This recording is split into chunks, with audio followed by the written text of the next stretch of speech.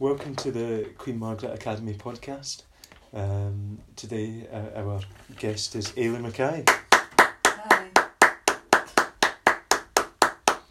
Okay, right. This is my first podcast, so please bear with us.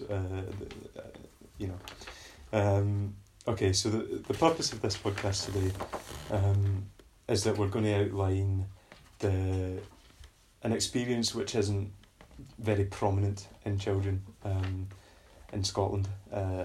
It's going to be about a cancer journey, so before, during and after. And here we have Ailey Mackay, a patient of 2 different types of cancer.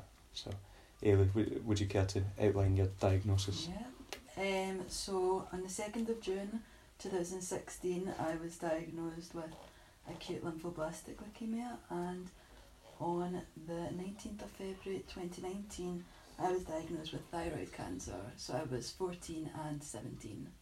Okay. Yeah. So, right, to start off with, let's take it back. Could you give us a wee summary of what life was like before cancer, before you had any symptoms? What were your hobbies? What kind of things did you enjoy? So I just started the academy and was super shy, so didn't have many friends, and was just getting on with schoolwork and all that jazz, really. Did you have any hobbies or stuff you did outside school? Getting into 3rd year I started getting into special effects makeup, which is probably one of the biggest things that I did at the time, as I got very curious into that and started expanding my progress of that. Alright. When did you, sorry, this is a very different topic, but when did you and your mum kind of realise something was wrong medically? So I had just finished 3rd year and had just received my S4 timetable when I was in process of kind of developing serious lung pain, which had been going on since April 2016. So that was going on for a while, and we just kind of took it as that I'd had a strain or something. I used to say I had a punctured lung. That was my excuse of getting out of PE. But that was going on for a while. Then I got bad leg cramp, which made me struggle to walk, getting closer to ending S3 because I could hardly walk to school. Jeez. But we went back and forth from the doctors, and yeah, they just kind of dismissed it, or they just said I was ill, but I'd also caught a bad stomach bug, which probably didn't help in the mix of it. So it was just a bad time for me, really. So when you first went to the doctors, Yeah. you went repeatedly, didn't Yeah. you?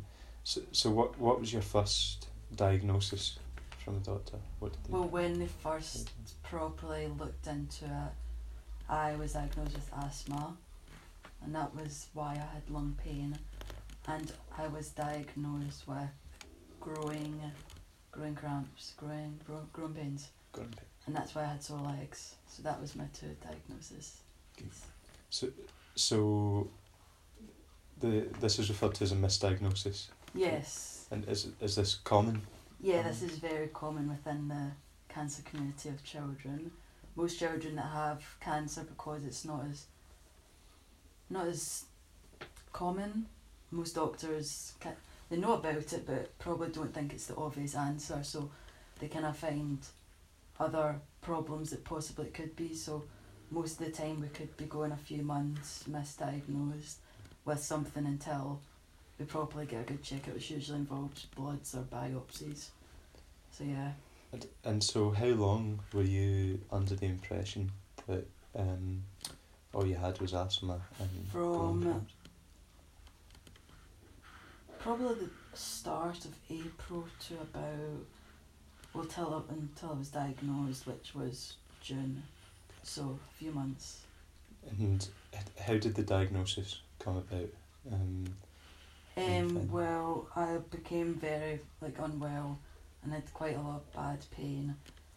Because it was not long after my dad's birthday. and that day was spent just at A&E really. Mm. But it was my mum took me to A&E, and they decided that I should go to Cross House really to just get a further check-up, but I don't really remember most of it because I slept full way there and got wheeled about in a wheelchair because I couldn't walk in it, so that's the main part I can remember. But I got bloods taken there, and that was the first set of bloods I got done over the months that I'd been kind of getting pain, and that was probably the end of May. Because I sent a photo of the cannula to my dad and was like, look what I got. But yeah, we stayed the night there, and that was kind of when it started, the kind of whirlwind disaster. Could you just explain to us what a cannula is? Sorry. It's like a needle that goes into your arm that stays there. Okay. And it's where you get drugs administered straight into the vein. Straight into the... Right. Yeah. Sorry, this is hospital hospital terms. I've no idea. I know a lot. So, at this point, you were diagnosed with acute lymphoblastic. Oh, I wasn't diagnosed yet. You weren't diagnosed yet? No. So I got bloods taken, and I stayed the night in Cross House, and I ate Rice Krispies all night, and then we woke up in the morning, me and Mum, because she stayed with me, and we got put in an ambulance and were raced up to Glasgow Super Hospital. And in the process of this, I was trying to carry a full machine that was attached to every part of my body, basically, without falling out of the chair because we were driving very fast. And then I was brought into the ward, the cancer ward, which we didn't know was a cancer ward at the time. We just thought we were going for a nice visit to the hospital to get my problems solved, but it obviously didn't turn out that way. Yeah. So were you diagnosed at the super hospital? Yeah. Okay. And so at this point you were told that you would have to stay No, well, in the hospital? Well, when we first went in, it was like I didn't really know what was going on because it's quite a huge hospital, so we got taken up and I was put in room 1, which is right beside the nurse's bay, and it was my doctor, Nick, said to my mum about my diagnosis, but when he told my mum, she thought that was the worst case scenario, and then he finally kind of was like, no, that's what she's got. Which was a shock, obviously, but once we got told, we went to the Teenage Cancer Trust section of it and stayed in room 6, and that's when you kind of start treatment straight away. And so what were your first impressions of the hospital when you got up? It's huge. Huge? Yeah, it's built like a race car course, so it's like a circle with a circle inside of it, so it's very confusing. There's lots of corridors and lots of doors, so it gets a bit confusing. But the ward, looking back on it, at the time I didn't like it, but looking back it is a very nice ward, and it's as nice as a hospital could be. It's not like the scary ones in horror films. It's nice and colourful, so it's a good place to be, and it's got nice people in it. Okay. So at the time, did you feel intimidated? No, it was just scary. I didn't want to be there. I wanted to be at home, and of course. Yeah. I blamed a lot of the people that were treating me because they were the one that brought the bad news, so very stressful, but oh well, gotta do what you gotta do. So you're up at the super hospital. What happened next with your treatment? So we went to room 6 and they started the chemo process, which I got a line put in for, which is a line that goes to my heart, or somewhere around there. Don't know where it goes, but chemo, got through that, and used 4 weeks of intense chemotherapy for teenagers to try and kill as much of it as fast as possible. Okay. Really. So it's common knowledge that chemotherapy can have quite a heavy effect on someone. would you be alright to explain to us the kind of effects that it maybe had on you over time, over the 4 weeks? Well, extreme nauseous, so very, very, very, very sick. Obviously hair loss is a big factor to getting chemotherapy, so I kept my hair in pleats for the 4 weeks and refused to brush it, so it didn't fall out. So it was more just stuck to my head. And extreme tiredness. Like, so when my wee sister would come up to the hospital and would want to like play pool on the TCT, I was just like not having it, couldn't move. And just like weakness, because obviously it's killing your immune system, so you're just, ugh, it's the best word to describe it. Sounds like a nightmare. Well, it is. So how are you feeling mentally at this point? I don't know. Can't even think how I felt. That's Probably just a bit disconnected from the world and just like hating life. The most of it. and that would have been when you stopped going to school. Yeah. Well, yeah. Practically coming up to like I was just meant to be going into 4th year, so it was summer holidays. Yeah. So it was very warm as well, and they had no air conditioning, so it wasn't great. Oh. So at this point after the chemotherapy, from past conversations we've had, I know that things went downhill. Yeah. At this point, didn't they? Yeah, big time. Would you care to describe what happened? So the chemo was so aggressive that it burst my gut. So I ended up getting taken to intensive care, and was put in really strong drugs to help. But they didn't really know it burst until they like took MRI scans and CT to realise that it was burst. But I was like on a minimum of sucking water out of a sponge, and that was basically all I could eat. I see. So is an MRI scan similar to an X-ray, or is it? Yeah, but it like looks and it can like see more in depth of like what's going on in the organ side of it. Okay, right, understood. So after the problem with your gut, Yeah. what was the course of action that the doctors took? Well, I was so doped up in drugs that I was just not there. And I got put into a sedated coma and received life-saving surgery. So that must have been tough for your parents. Yeah. Were they part of the decision? Yeah, because I was completely out of it. So they signed my life away really and hoped that I would come out for the better, which I did. Yeah. Still probably is quite a stressful decision to make. Yeah. So going on to your period of coma. Yeah. Do you want to tell us about what it was like after you woke up? Because I'm assuming during the coma, Yeah. it's just blank. Yeah. Okay. So I woke up 2 months later.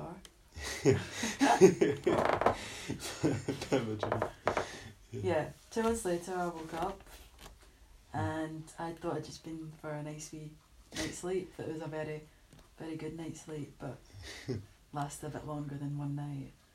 And I was still kind of doped up.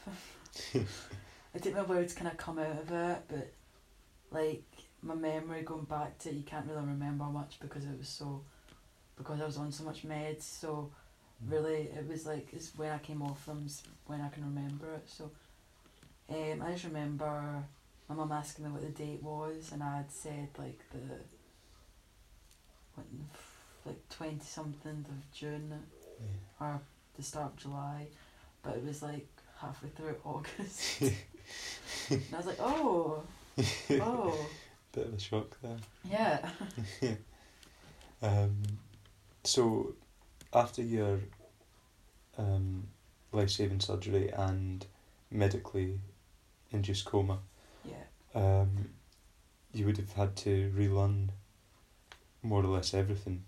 Yeah, because I was not like moving throughout the 2 months, it was hard for me to regain strength fast, and because of like the chemo and the surgery and all the other operations that I had, I just I couldn't move. So yeah, I had a tracheostomy put in, which is a tube into the wee ducat in your throat. I don't know what it's called. When I was ventilated through that, and so I couldn't speak because that blocked my voice box. So I had to lip words, and my mum had to learn to lip read, and my dad was rubbish at it. So my mum was a translator really for most conversations, and I had a wee board of the alphabet, and they had to point to the letters, and I had to like blink when they got to the one to spell out a word. So we could be there all day really just to spell out one word. It sounds infuriating. Yeah, it was. But like I got taken off the ventilator after quite a while, and I had this wee thing that could put an end to my tracheostomy, which allowed me to speak. So it was a lifesaver when I got that back, and I got very, very intense physiotherapy to help with my legs and arms. So I enjoyed most when I was able to hold my phone and use my thumb to type, even though I could be there all day. Like, I liked that part when I could actually message people. When you could do something. Yeah. So maybe to brighten up a little bit, it's quite dark. Is anything from that period of time, before the coma or after the coma, at that sort of point, did anything stick with you that you didn't expect to? Well, I have a lot of stories from PICU. From PICU? Do you want to tell us one? So, what one's the best? Sorry, can you just refresh my memory? What's PICU? Intensive care unit, paediatric intensive care unit. Got it. Okay. Yeah, that. So from PICU. One of the best stories, I was reported. You were reported? By What, a nurse, what were you reported for? Swearing. For swearing? Oh, it's understandable to swear at that point. Yeah. I was off my face and swore, so I got reported to the sister of the ward. The sister? Yeah, like so that's like the head nurse. Ah, I see. Yeah. So yeah, I got reported to her. Oh dear. So yeah. That's one. Ronan Keating came to try and visit me. Ronan Keating. He's from He's from a band of some kind, isn't Blue? No. Blue? Maybe. Oh dear. We'll leave you guys to remember that. Blue. Yeah. Okay. I didn't want to see him. Oh dear. Yeah, so the nurses tried to force me to see him because they wanted to meet him, but I couldn't be bothered meeting him. So I passed the opportunity of meeting a celebrity. Oh, you must have been gutted. They were. So they left and they went to visit him. Oh dear. So it sounds like there was quite a good atmosphere. No? When you're in my room, yeah. Okay. I had a great atmosphere. Yeah. Yeah, I was the liveliest patient because obviously when you're in intensive care, it's not usually for the best reasons. So most people are kind of doped up. But then you came into the Mackay's room and it was Party Central. Excellent. Yeah, doped up in drugs and just living life. I was the favourite patient, I would say. I don't doubt it. Of course. So you're leaving PICU. Yeah. And things were looking up. So. Yeah.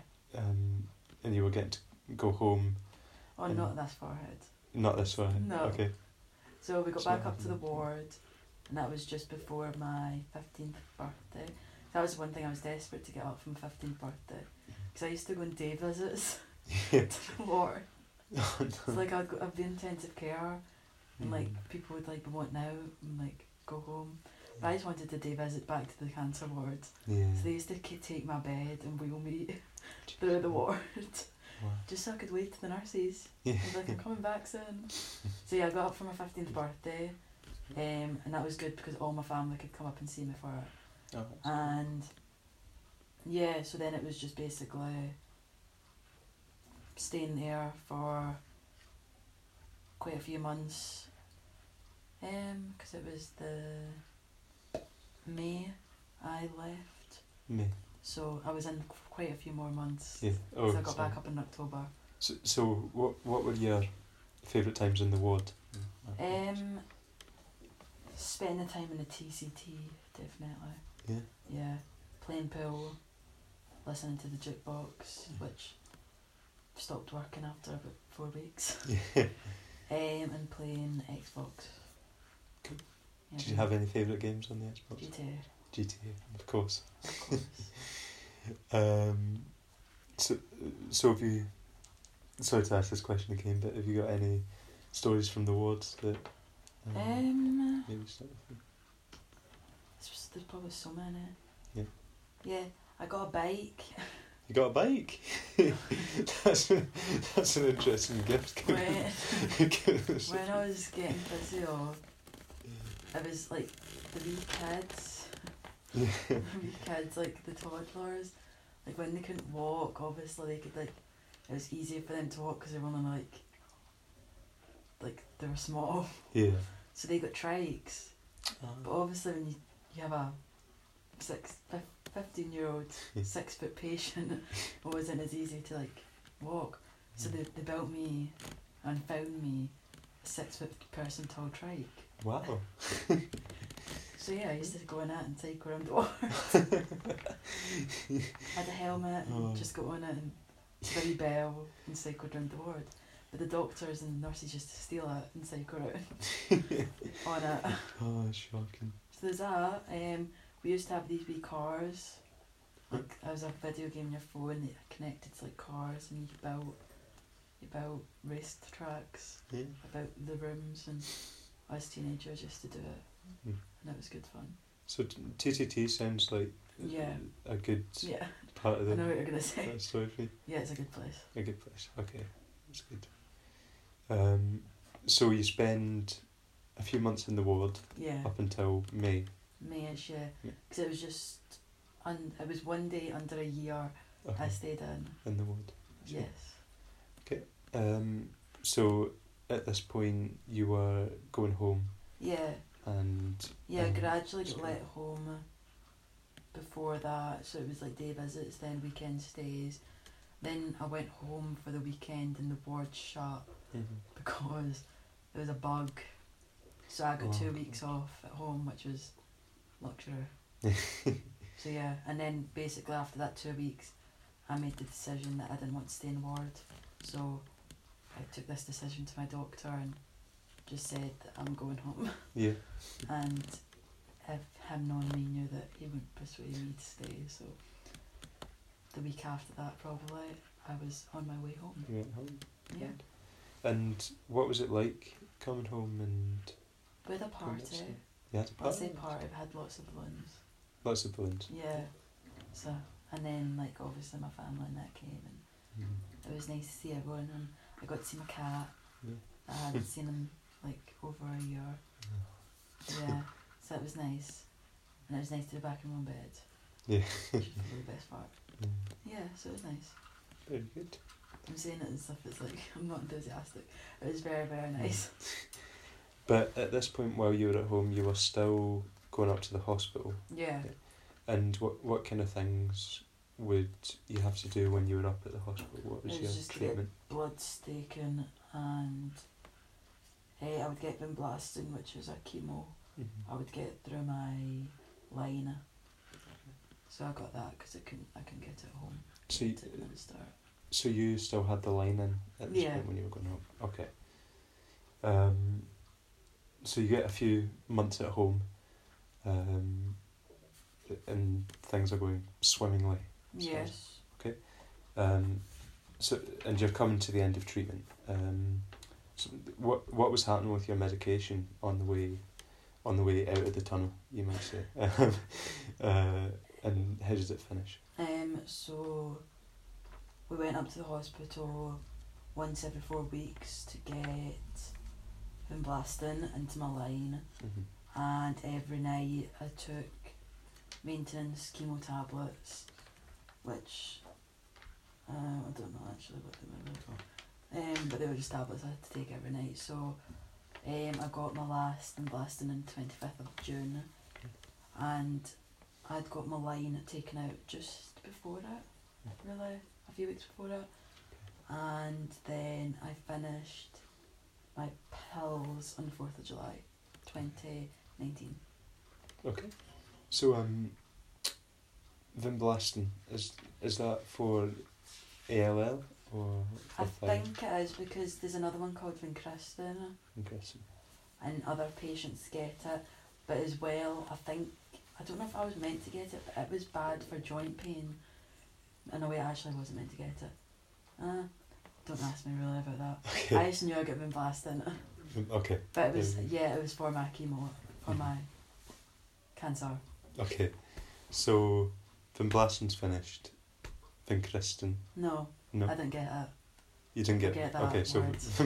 vinblastine's finished. You've Chemo tablets. chemo tablets are done. Yeah.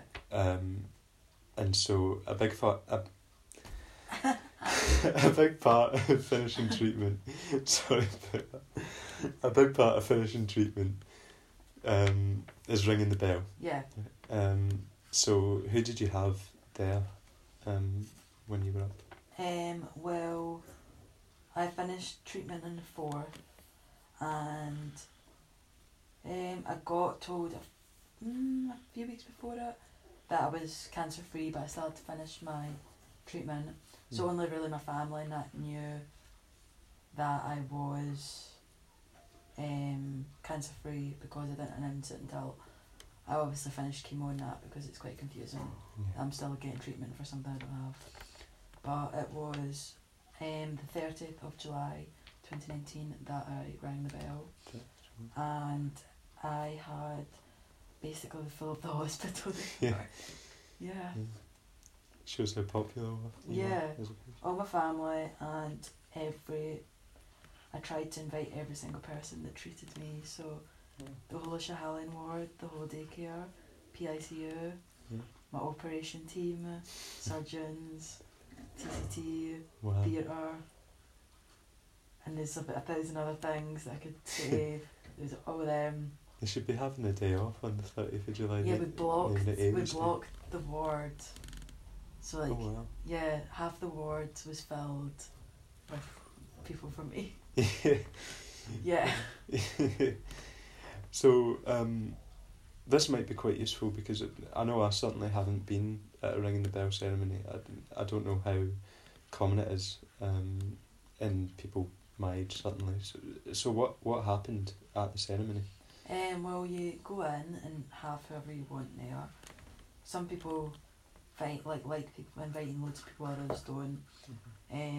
But I wanted to make it like a big occasion, because I'd been through hell and back. So I got everyone up, and when I had a speech, I was the first ever person to do a speech. Wow. So I had a huge speech to thank every single person. Yeah.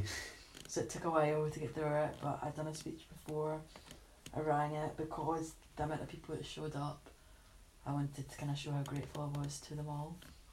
And then my consultant Nick would come over to the bell, and on the bell there's like a wee rhyme before you ring it. So it's like, ring this bell 3 times well, as I told you to say, my treatment's done, this course is run, and I am on my way. So he reads that out, or your doctor or a nurse of your choice reads it. So I got Nick, as he's my consultant. So he reads it, and then after they ring it, you ring the bell. Yeah. And yeah, so like everyone's like filming and clapping and crying, and yeah. And then you get a t-shirt of like a wee stick man ringing the bell. It's like, I rang the chemo bell. Oh. So you get that, and then there's just like a big lot of food and drinks for everyone. That's nice. Yeah, and then photos everywhere. And yeah, So quite the event. that's useful for me. I know what to expect if I'm ever put in that situation. Hopefully not. Yeah. Hopefully not. So you've finished your ALL treatment. Yeah. And everyone around you thinks you're cancer free. Yeah. Except for a few members of your close Yeah. family. So, but you still had thyroid cancer. Yeah. Okay. Why did you keep it a secret? Why didn't you tell me? Well, obviously I became cancer free for leukemia in June and round about in July. Mm-hmm. But on the 19th of February 2019, I was diagnosed with thyroid cancer. So quite a few months before all of the stuff with the leukemia ended. But I decided to not tell anyone because I already had quite a lot on my plate, and if they were like, I don't like sympathy, so like as much as I say I like it, it gets boring. So yeah, I just kind of kept it. I told my close family and like my friends from the hospital and my best friend from school, so they knew, and like obviously teachers at my school knew about it. But that was it until like I got all of it sorted. So then people didn't have to like worry about me or like had to like wish me well and all that. It was like done by the time everyone else found out. I see. And so what happened after they assumably found out about? Well, they found out like years before. Years before, okay. So it was when I was in intensive care, so rewind it all the way I back see. So they'd to already known. 2016, so 3 years before I was diagnosed, when I was getting my tracheostomy put in, which is the thing that was on my ventilator that I spoke about.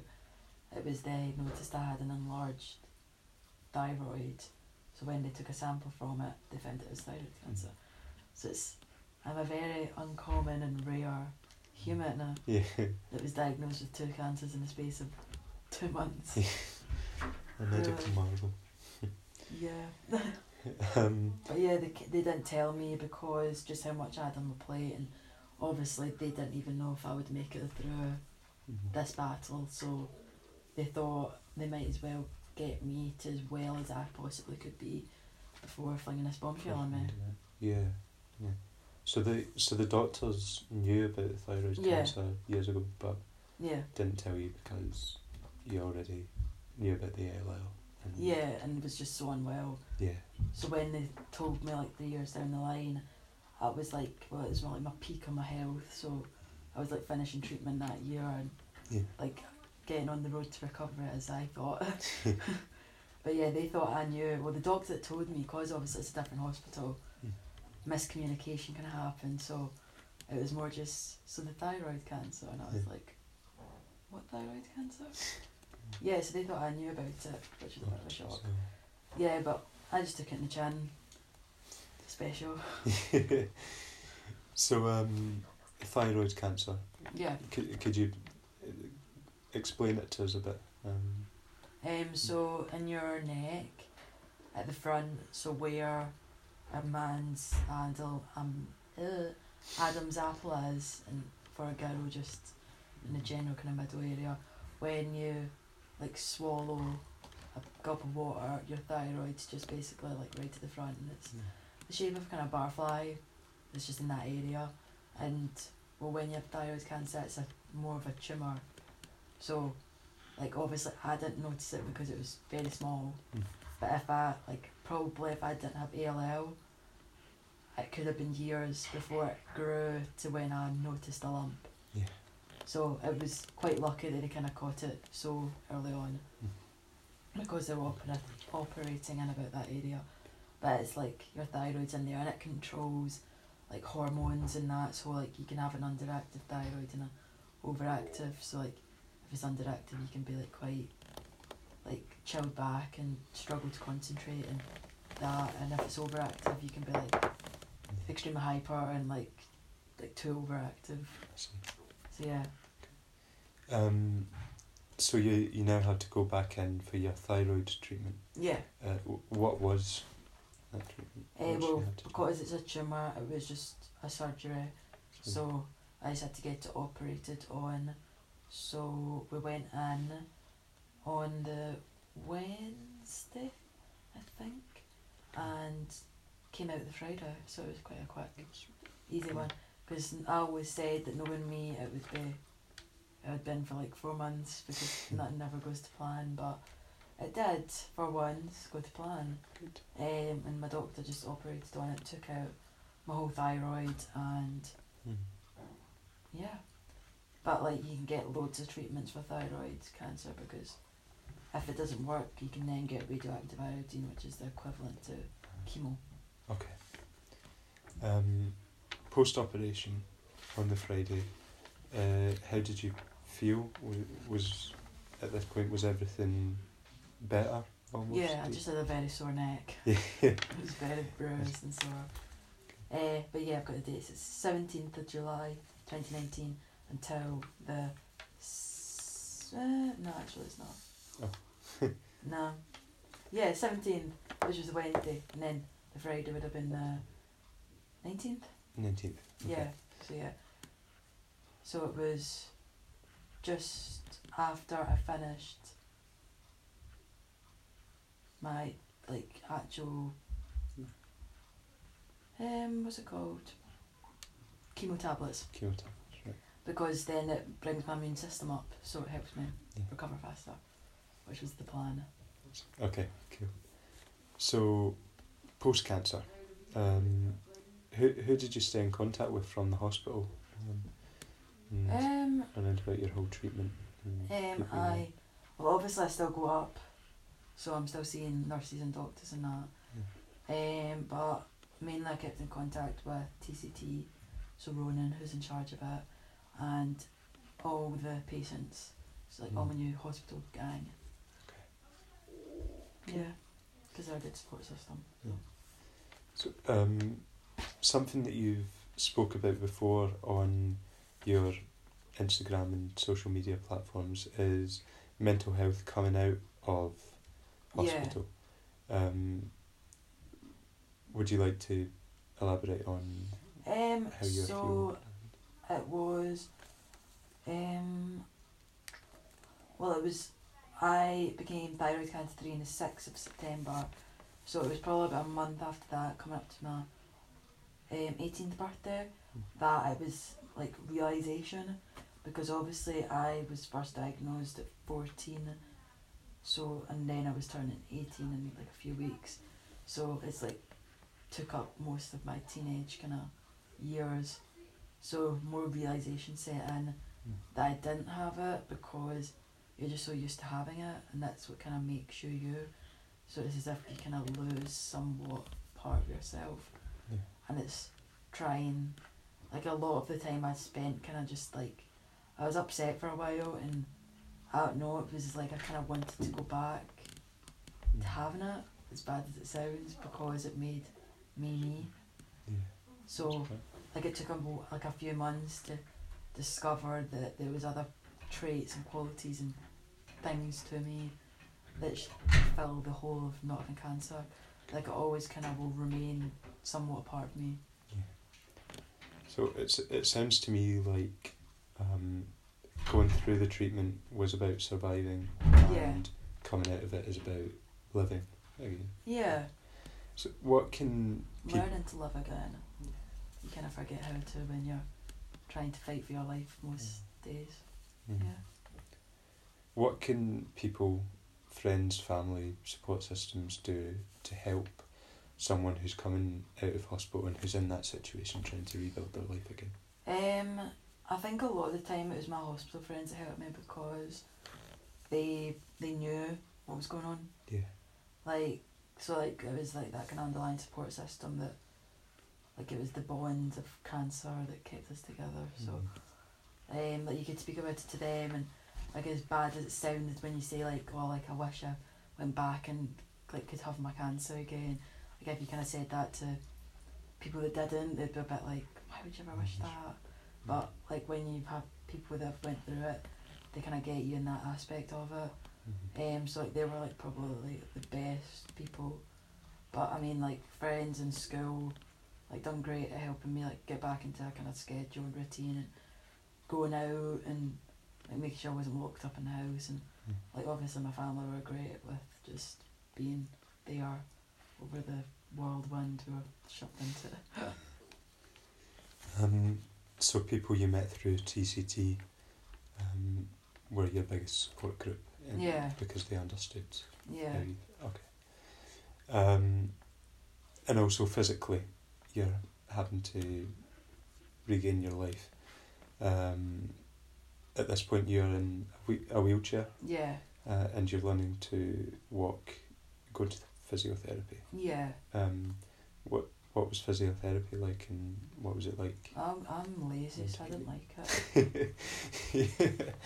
Oh dear. I was more just like, well, if I can do it in a wheelchair, it's fine.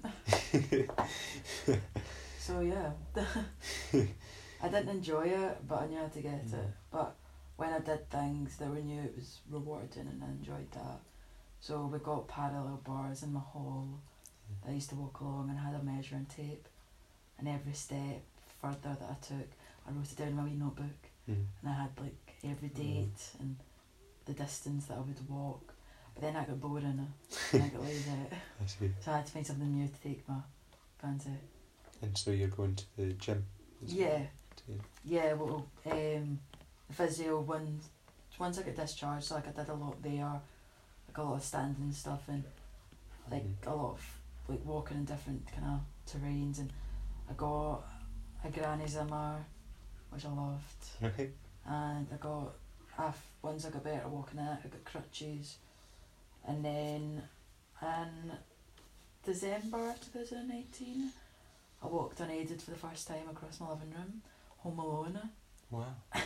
which my parents were raging at, because if I fell, it would have been a disaster. Yeah. But I got discharged from physio because I was an adult, so I was getting moved to the bigger section. But yeah, I decided to go to the gym, and it's been good because I like it better than doing it here because it's a better atmosphere. So, what do you think are the main differences in before and after treatment in even your personality? I know beforehand you wanted to go into makeup effects. Yeah, special effects, yeah. As your career path, and what were the differences in those areas, and even your friend groups? What was it like? Before and Well, after? from career path, it changed quite a bit. Yeah. Because obviously I wanted to be special effects makeup artist beforehand. But now I'm a qualified early years practitioner, studying additional support needs, So, working in additional support needs school and help kids with additional support needs, yeah. So it was quite a major swerve yeah. from one thing to another. So would you say the treatment and the cancer and the journey you'd been on changed your career path because you were no longer motivated to do the makeup, or because you saw more that Yeah, you wanted I think to that side of it. Like I was constantly surrounded by wee children, and I always have liked children, so like probably I realised it quite a lot more when I used to like sit and wave in the windows and do wee things and dance about. And like I tried to like figure out if that's what I wanted to do once I came out of hospital, and explored it, and set it in stone that it was something I definitely wanted to do. But as well, because I was obviously put in the wheelchair, that kind of swerved me in the additional support needs way of it, because we are seen in a different light. So yeah, but personality wise, it was a big change too, because I was as shy as anything, and now I'm pretty confident. Yeah. Yeah. I remember a news article coming out for Maybole, when your dad did a fundraiser for your cancer girl and Super Dad. Was it? Yeah, Maybole Maverick raises money Maybole for Maverick. Cancer Girl. Yeah. Yeah, many names I've had. Bit of a local celebrity now. Yeah, So things cancer does to you. during your whole journey, from beginning, middle, and coming out of it again, what's your highest highs and lowest lows of the? highest high would be spend time in the TCT. Yeah. It was very fun, and definitely like the thrill of ringing the bell. Mm-hmm. Like it's something that you always kind of like once you start treatment, that is the goal, to ring the bell. So it was definitely probably one of the peaks and something that I'll definitely remember forever. Yeah. But meeting all my new friends as well, cause I wouldn't have met them if it didn't happen. So I'm lucky and I'm glad that I did get the chance to meet them. And lowest lows would be dancing in Death's Door in PICU and losing my friends to cancer. And There's a swerve. So if you were to talk to your younger self before any symptoms, or if you would speak to yourself as someone who has symptoms and is about to go into hospital, about to start this whole journey, what would you say to yourself? What kind of advice would you give?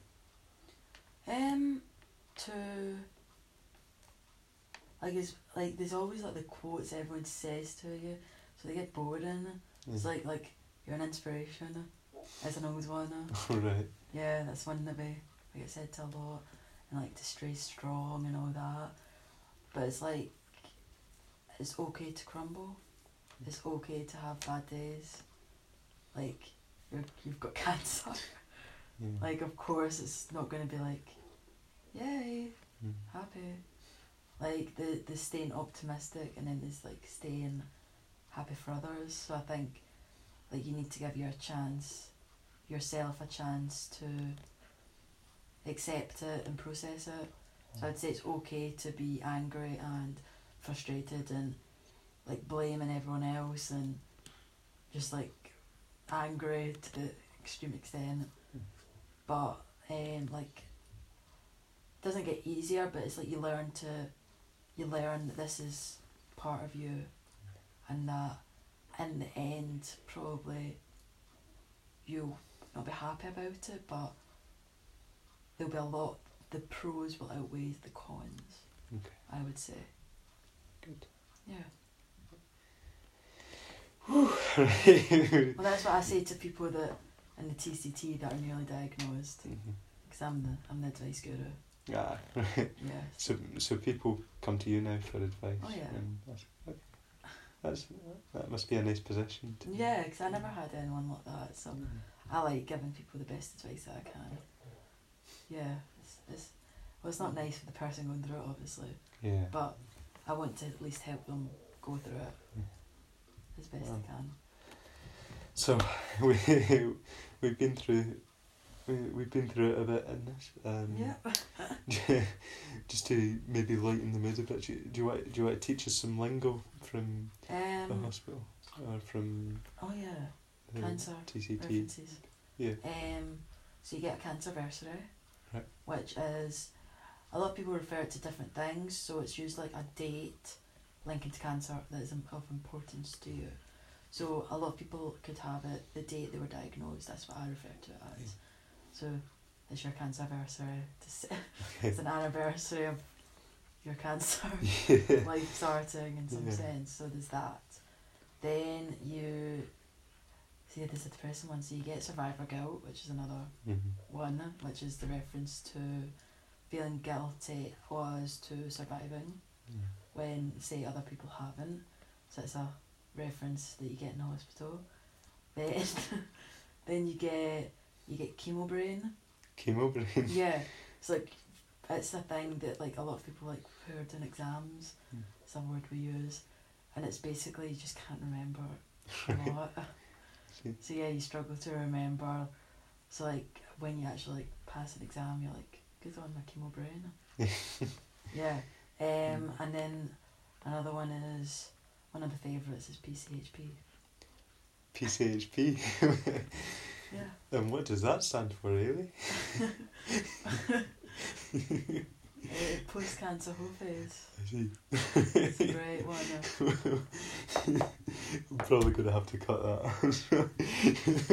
Mr. Oates won't have that. It's a Right. 10 out of 10 phrase. Oh dear. Right. Mate, every cancer patient goes through it. Absolutely. And So- it should stay in. Right. Yeah. Mr. Oates. It's a very known phrase in the cancer community, I'll have you know. Right. Yeah. Okay. Right. So, as a sort of rounding it up, a little fun finale, hopefully. Do you want to give us? Fun finale to a dark podcast. Oh, if this is the first one, it's gonna be. Welcome. Oh no. Right. So, could you name 3 songs or movies that hold a special part in your story? So we have 3 and 3. 3 and 3. Let's go. Right, With so what do you want first? Songs or movies? that. Let's go movies. I feel like the songs is. Yeah, songs are good, that's what I was going to say now, so thank you for choosing that. So, number 1, the best, is The Duff. Right. The best. Because I watch this every morning at 7 o'clock in PICU Wow. every day Wow. for like 2 months.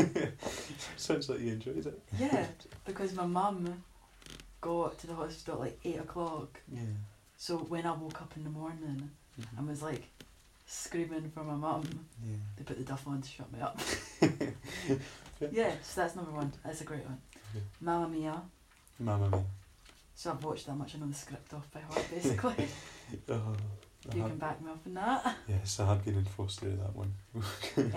Yeah, we loved that. Then Coraline, Coraline. the cartoon traumatising child's film. Because I used to watch that in PICU before I was in my sedated coma, when I was off my face and drugs and hallucinate about it. Yeah, life is scarred for life. Yeah. Yeah. Yeah. And what about songs?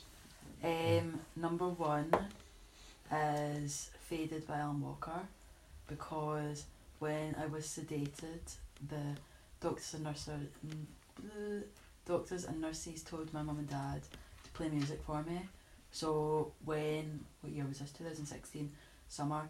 That song came out then. So when West FM or Capital was getting played, that song was constantly on because it was just released.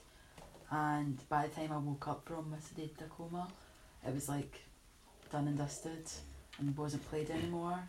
But my smart brain, when in the coma, heard it so much that when I heard it for the first time, after never hearing it, I knew every word. Wow. Yeah. And that was the only thing you remember from the coma period? Well, I don't remember anything from the coma, I just sang every word. Yeah. Wow. Yeah. Right, number 2. Number 2. Finish that one. Okay. Castle on the Hill by Ed Sheeran. Right. Because when me and my mum used to drive home from the hospital, before we got let out, like officially, that was when that song was really big. Mm-hmm. So it was when we were always driving home and Castle on the Hill came on, because it's like, it sings about going home, and we always used to be like, it's a sign. Yeah, so we like that song. Yeah. Then third is 24 Karat Magic by Bruno Mars. Bit of a change. Because there's a reason behind them all. Yeah. Because my dad loved the song, and I used to say to him, when I can walk and stand, I'll teach him the dance moves to it, because I used to always do it lying in my bed and I was bedbound. Yeah. But it wasn't as good as when you could stand and do it, and he was rubbish at it. So I said to him, when I can walk, I promise you, I'll teach you to do the dance moves to that song. So I've still to do it, but we'll get there. Okay. There's still a deal that we've got. Yeah. There we go. 3 Yeah. songs. I feel like that was a good way to round it up. Yeah, mate. So thank you very much for coming on. Thanks for having that. If you, if any of you want to check out some more stuff Aileen's done, Head to the Instagram uh, at Aileen Mackay _X.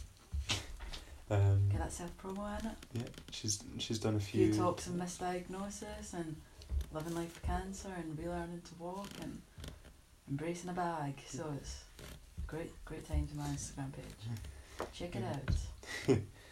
Right, and so thank you for listening to the Queen Margaret Academy podcast, and see you next time.